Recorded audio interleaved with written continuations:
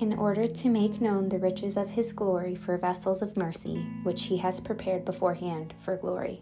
Romans 9:23. The Westminster Confession of Faith says that the chief end of man is to glorify God and enjoy him forever.